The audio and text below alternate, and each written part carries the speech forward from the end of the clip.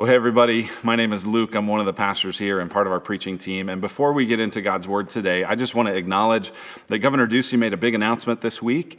It's going to take longer to open the state than some people had initially thought. And whether that is good news for you or disappointing news for you, just know that I'm praying for you. I'm praying for us to have endurance, to have patience, to be the kind of people that model the love of Christ in the midst of all of this uncertainty that we're facing.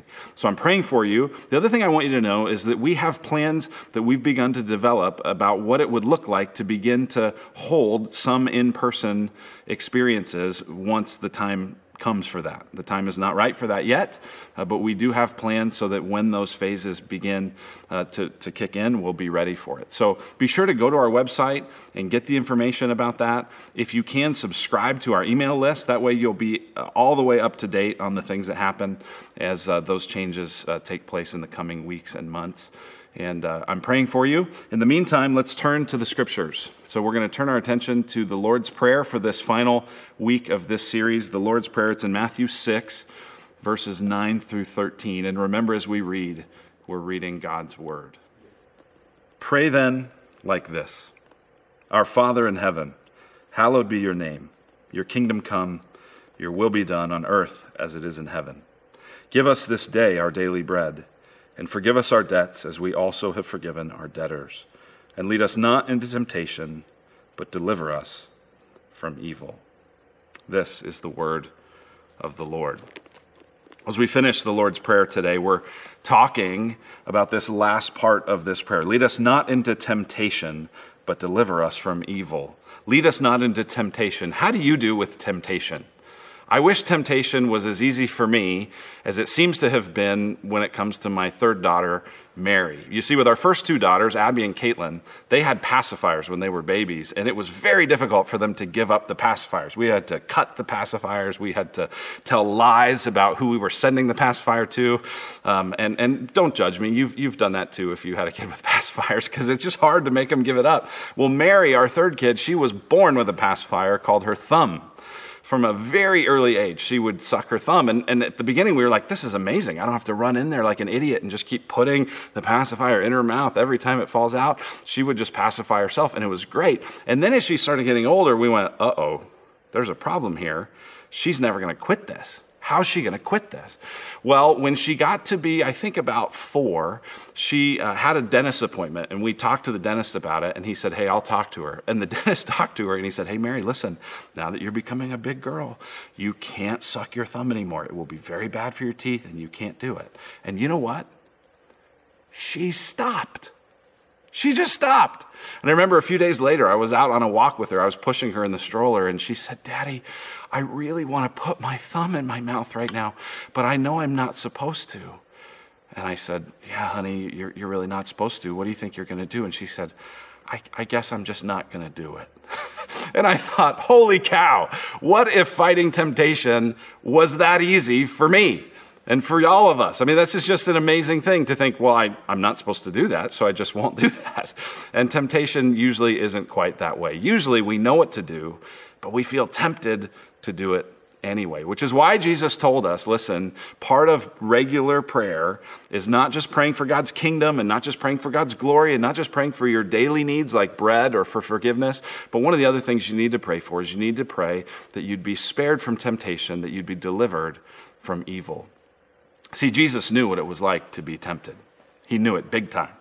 If you go back just a couple of chapters into Matthew chapter 4, what you find is that the Spirit of God led Jesus out into the wilderness before his ministry was really launched in order to be tempted, to be tested, to be tried by the devil.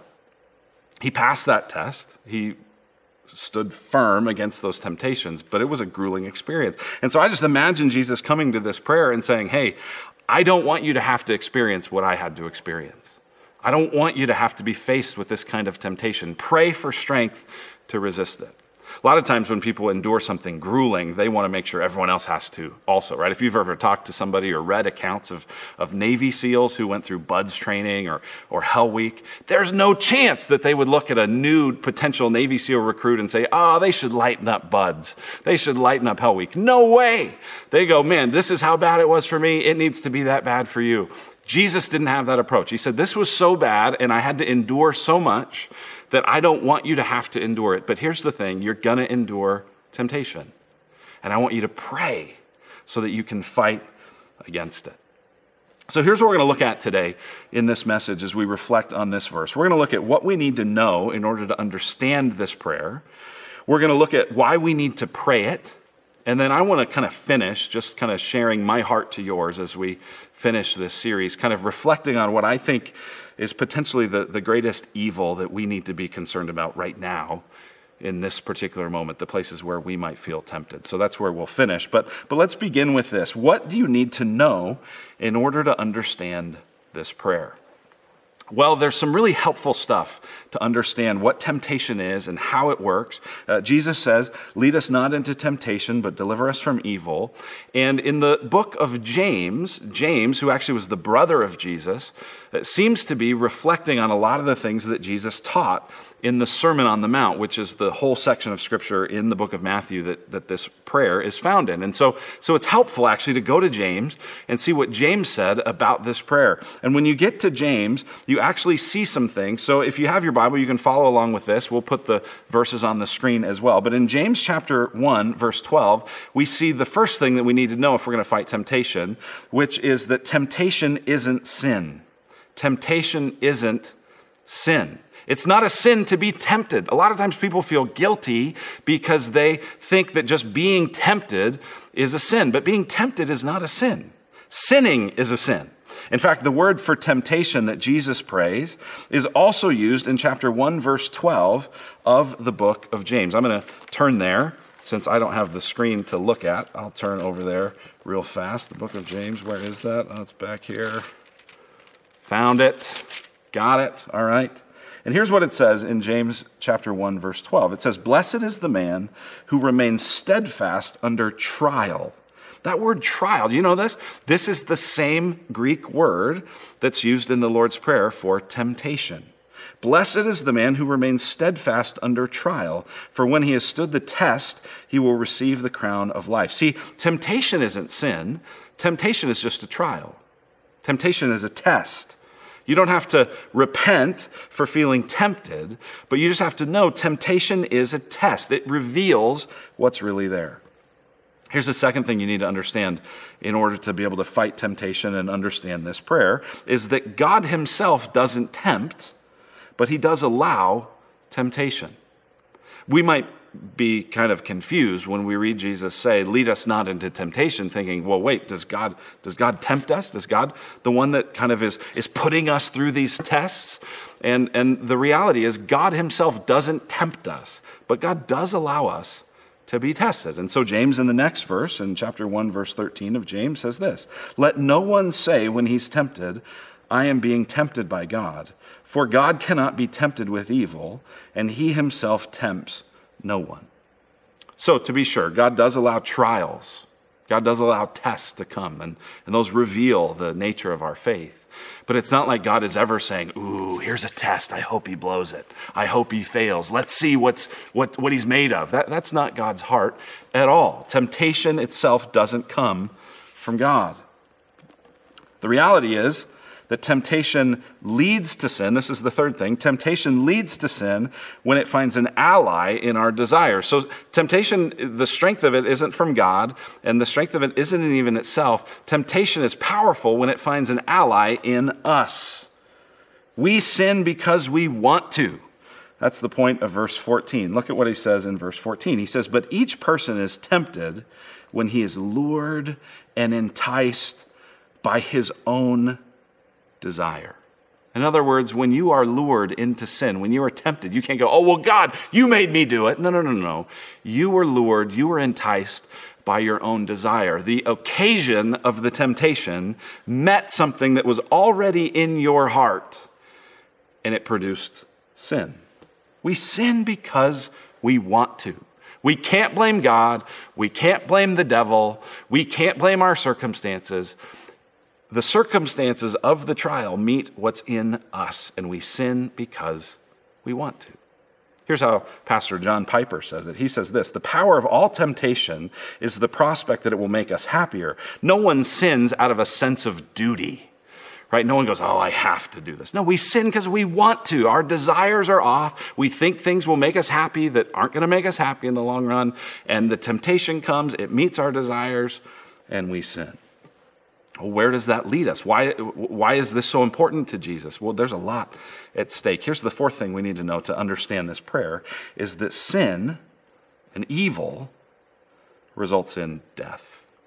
Sin and evil results in death, right? Jesus says, deliver us from evil, or deliver us from the evil one. The goal of evil, the goal of the evil one is sin, and sin leads to death. Look at what he says in James 1:15.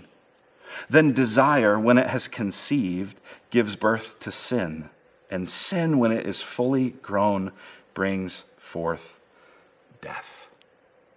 Sin does not lead where it promises. See, temptation comes and says, oh, you'll have the good life.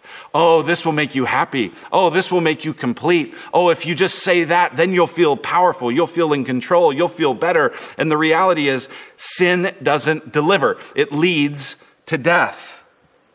Satan, what he likes to do, this evil one who tempts us, he likes to present the bait, but hide the hook, right? He's a good fisherman, right? If you just show the fish the hook, the fish will never bite it. But if you put on that horrible, death-inducing hook something that looks juicy and that looks colorful and that looks satisfying and that looks delicious, that fish will bite it all day long. And we're the same. He presents the bait, he hides the hook. There's an illustration that I think of this. This is kind of how it seems like Satan likes to do it. Satan likes to do it sort of like Jael's nail. Remember Jael's nail? This is from the book of Judges. If you haven't read Judges, Judges is an incredibly fascinating book.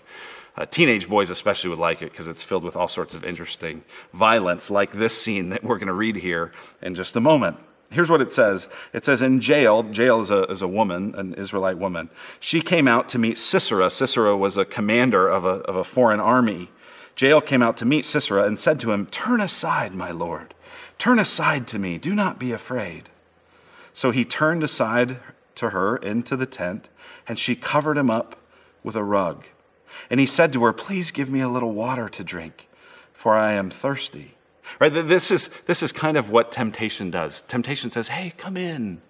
Oh, come inside. I've got something for you. This will be comfortable. This will be nice. And you say, oh yeah, give me a little bit to drink. I'm thirsty. So she doesn't just give water. It says she opened a skin of milk and gave him a drink and covered him. And he said to her, stand at the opening of the tent. And if any man comes and asks you, is anyone here? Say no. What did Jael do? But Jael, the wife of Heber, took a tent peg and a hammer in her hand. Then she went softly to him and drove the peg into his temple until it went down into the ground while he was lying fast asleep from weariness. And then I love the obviousness of this next sentence. So he died. Now get this. This is what temptation's like. Temptation says, hey, come, turn in here. I've got a blanket. I've got a tall glass of milk. I'll protect you. And then when you fall asleep, temptation and sin drives a tent peg through your head and it leads to death.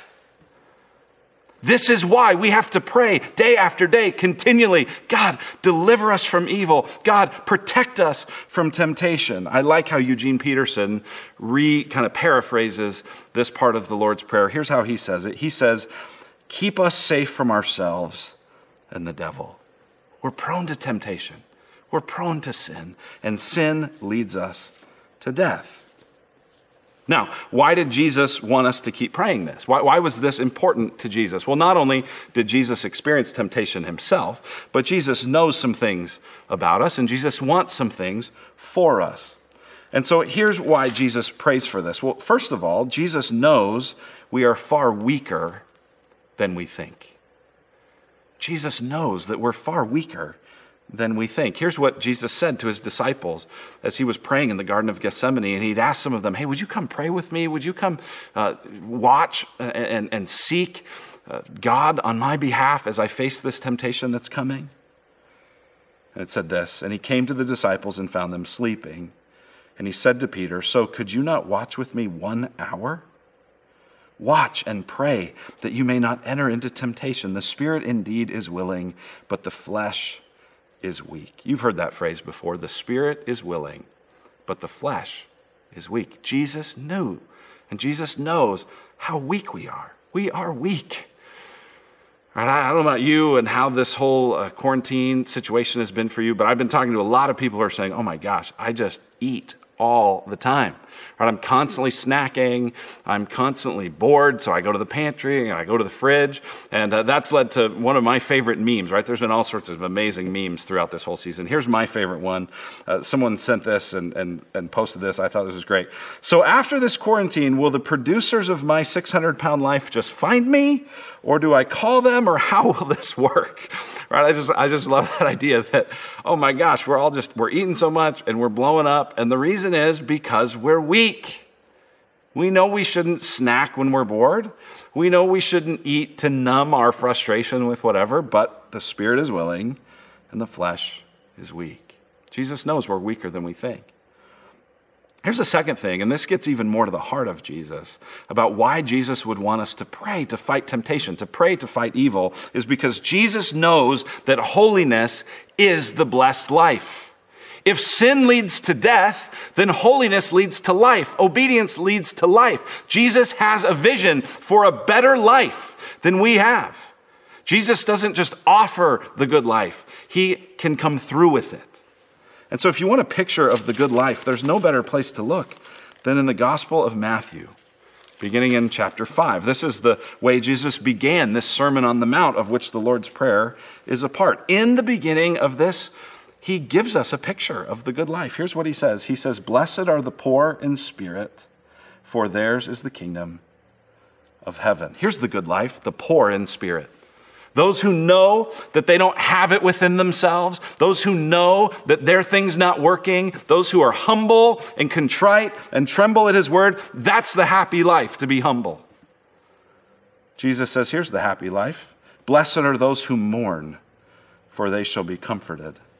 Mourning over the loss in the world, in touch with the pain of people around, lamenting because things are not the way that they should be, mourning over their own sin, over their own weakness, over their own interest in looking at created things instead of the Creator to find life. Blessed are those who mourn.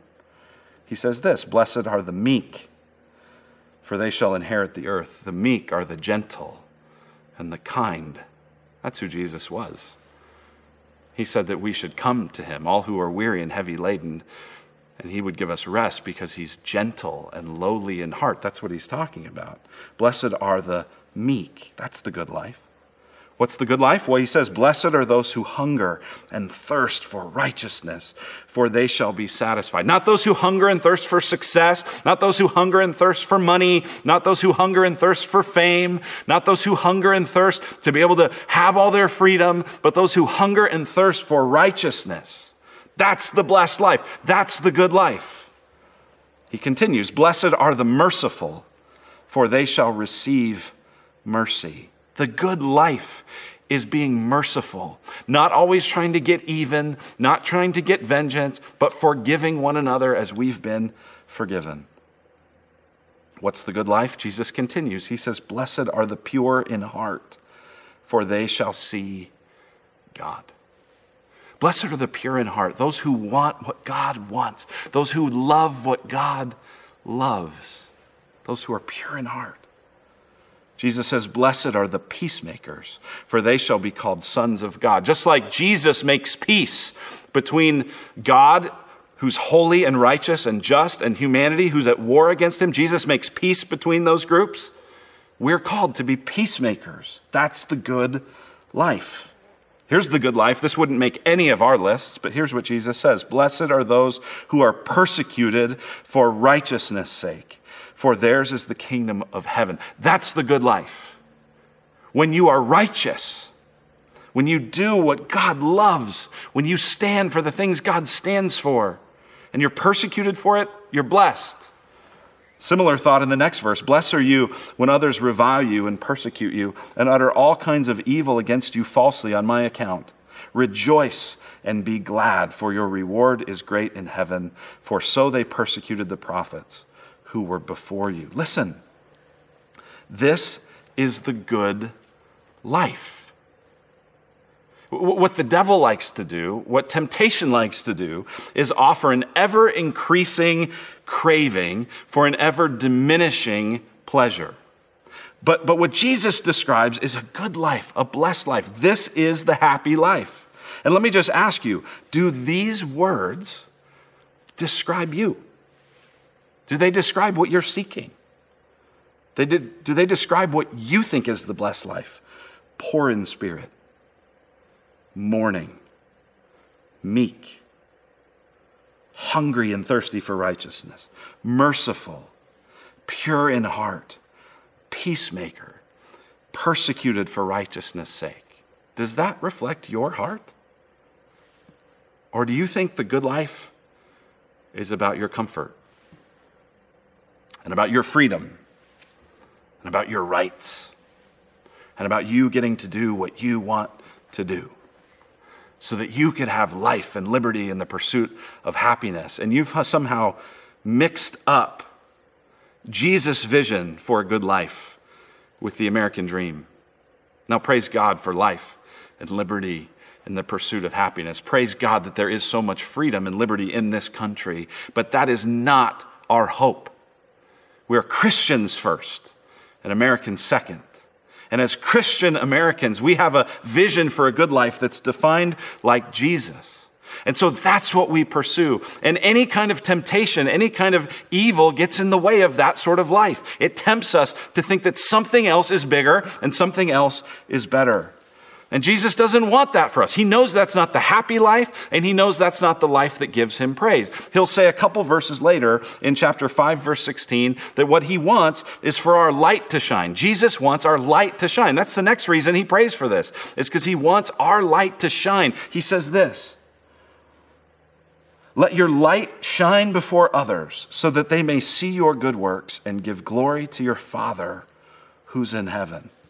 You're a city on a hill. Let your light shine. What's radiating from your life right now? This season we're in, it's been way longer than a lot of us thought it would be, and definitely longer than a lot of us hoped it would be. But this season, what it is, it's a crucible. Right, a crucible is it's that kind of dish. You remember this maybe from high school chemistry, right? And there's some sort of compound in the crucible, and you crank up the heat, right, through the Bunsen burner, and it heats it up. And what's in the crucible is what comes out. This season's a crucible. It's testing us. It's trying us. It's revealing what's inside. What's inside? Is it light? Is it poverty of spirit? Is it all those things that Jesus said? Is it meekness? Is it hungry and thirsty for righteousness? Is it merciful? Is it pure in heart? Is that what's in there? I think that's been one of the hardest things for me, is realizing so many things that I thought weren't important to me are too important to me. Jesus wants us to have a blessed life because he wants our light to shine. And here's the last reason I think Jesus wants us to pray this, is because Jesus died to deliver us. He died to deliver us. Jesus died on the cross to rescue us from the power of sin, to rescue us from the penalty of sin. He died on the cross, and he's coming back again to someday rescue us from the presence of sin. He's going to make all things new, and he died for us so that we would no longer live for ourselves, but so that we'd live for him, who for our sake died and was raised. Jesus had to go to the cross to overcome evil, and he doesn't want us to just cavalierly give in to temptation. He had to die for those sins. So he tells us, pray. Pray daily. Pray continually. Deliver us from evil. Lead us not into temptation. God, keep us from ourselves and from the devil. And I told you I wanted to close this sermon really kind of sharing my heart with just an area that I feel especially concerned about for our church family. Right, there's lots of temptations that each of us individually is facing, but one of the things that I think we're all potentially facing in this next season is a temptation to be disunified, is a temptation to bite and to devour each other, over our various opinions about what should happen next, about the economy, about church, about what families should and shouldn't do, and what kind of precautions should and shouldn't be taken. And all of that feels important, but it also feels like an area where the enemy would seek to divide us, seek to tear us apart. And so here's something that I was just thinking about. I was thinking, you know what? I mean, this feels like a lifetime ago, but holy cow. We began the year at Redemption Gateway, and do you remember what we talked about? Some of you were there for this. The first Sunday of the year, we said, you know what? We need to do a sermon about loving one another through the 2020 election. Through the 2020 election. And I just kind of laugh to myself now because I think, oh my gosh, that's going to be easy compared to this. But I went back and I looked at my notes on loving one another through the 2020 election. And I thought, this is incredible how closely the points that I made in that sermon about loving one another through the 2020 election, how closely they connect to if I were to do a sermon on loving one another through the 2020 pandemic. I don't want God. Let me start that over. I want God to protect us from this disunity. I don't want Satan to be able to tempt us to bite and to tear one another apart. So let me just read to you these points from that sermon. We said this. We said, we will be marked by composure, curiosity, and compassion. We were talking about the election, but that has to be now. We need to be composed through this time. We need to be curious through this time. We need to be compassionate through this time. Are you composed or are you freaking out? Are you curious or have you had it all figured out and you've read all the articles and you know all the answers? Are you compassionate? Are you compassionate toward the people who are afraid? Are you compassionate toward the people who are having to make decisions? Are you composed and curious and compassionate in this 2020 pandemic? Here's the next thing we said. We said we will recognize that reopening decisions are complicated, not straightforward, right? We were talking about voting back then, but now we're talking about reopening. These decisions are complicated, right? What I find is the people with the greatest clarity on what should happen usually have no responsibility over other people. And the people who have responsibility, the people who have to actually make decisions and call shots, they feel the weight of how complicated decisions are. This is why we need to pray for one another. This is why we need to have compassion for one another. This is why we have to pray for leaders, because our reopening decisions aren't easy. They're very complicated for a lot of people. Here's the third thing we said in that sermon. We said that we will assume that there are Christians we want to love and non-Christians we want to reach who think differently from us and could be hurt by us. You may have very strong feelings about how we should reopen or about how we should stay closed, about the kinds of protocols everyone should do or shouldn't do. You may think that all of this is really stupid. You may think that all of this is really important. But here's the thing. Brothers and sisters that you love think differently than you. And people that you want to reach think differently than you. And that's not to say that someone's not right and someone's not wrong. It's also not to say that maybe everybody's wrong. But do you have a heart that says, I want to love people. I want to protect the relationships more than I want to be right. So here's another thing we said in that sermon. We said we will prioritize our influence over our opinions. We're not going to give up our influence with people in order to just spout off opinions. Usually opinions about which we don't have any authority.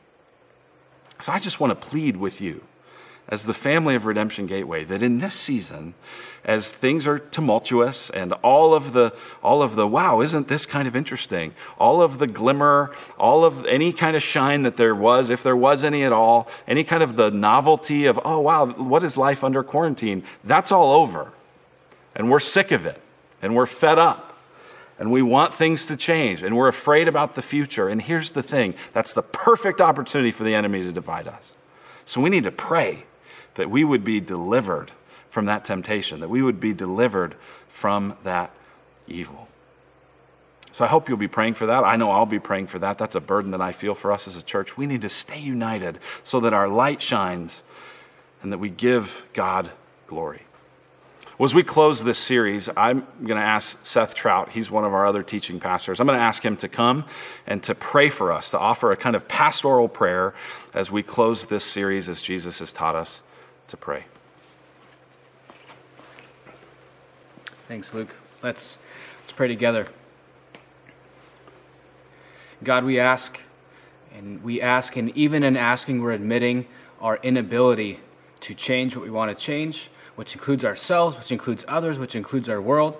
But I ask that we would come to you as Father, and in doing so, we would recognize that we are admitting that we are children, that we are needy, that we lack perspective, that we lack vision, that we think we know more than we know, but yet ultimately, hopefully that will drive us towards a curiosity that we would ask our dad what is going on. God, let us be quick to pray, let us be quick to ask, and let us in the midst of that be given the gift of absolute humility, of knowing that we know far less than we think we know. God, I pray for myself and I pray for us that as we even pray, your kingdom come, your will be done, that we would be far more eager to evangelize and tell people about the empty tomb of Jesus than to evangelize and tell people about our coronavirus opinions. God, I pray that we'd be excited about the fact that your Spirit is working in history. Even as you lead us through darkness, God, it is a fact and it is a reality that you are at work. And God, help us see the reality of your kingdom coming to earth bit by bit, chunk by chunk, piece by piece, and that we would be people who have eyes to see your Spirit at work in us and in others and among us as a people. God, I ask that we would be a people who recognize the fact that you give us our daily bread, that you're the one who provides for our needs, that all capacity to gather and earn wealth comes directly from you, and that would actually enable us to be faithful participants who simultaneously live in this tension, knowing that you are the one who brings the harvest, that you are the man who makes fruit grow, and you are the one who gives us what we need. And I pray that that will lead us into a deep sense of gratitude.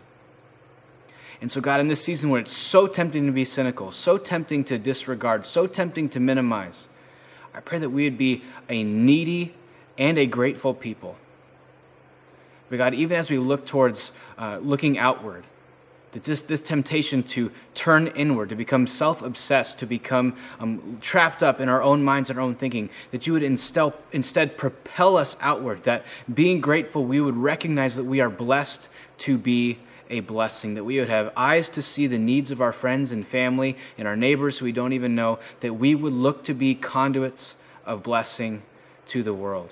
God, this temptation to turn inward, help us understand that holiness has everything to do with your mission here on earth, that we'd be a people absolutely devoted to you and not partially devoted to you, that we would be absolutely committed to your vision for justice, your vision for rightness, and not just some other vision of the good life, but help us be people who are quick to repent because we know that you are gracious, that we don't have to defend ourselves, we don't have to pretend that we are fine, we don't have to pretend and minimize our own sin, but we can actually run to the throne of grace with confidence.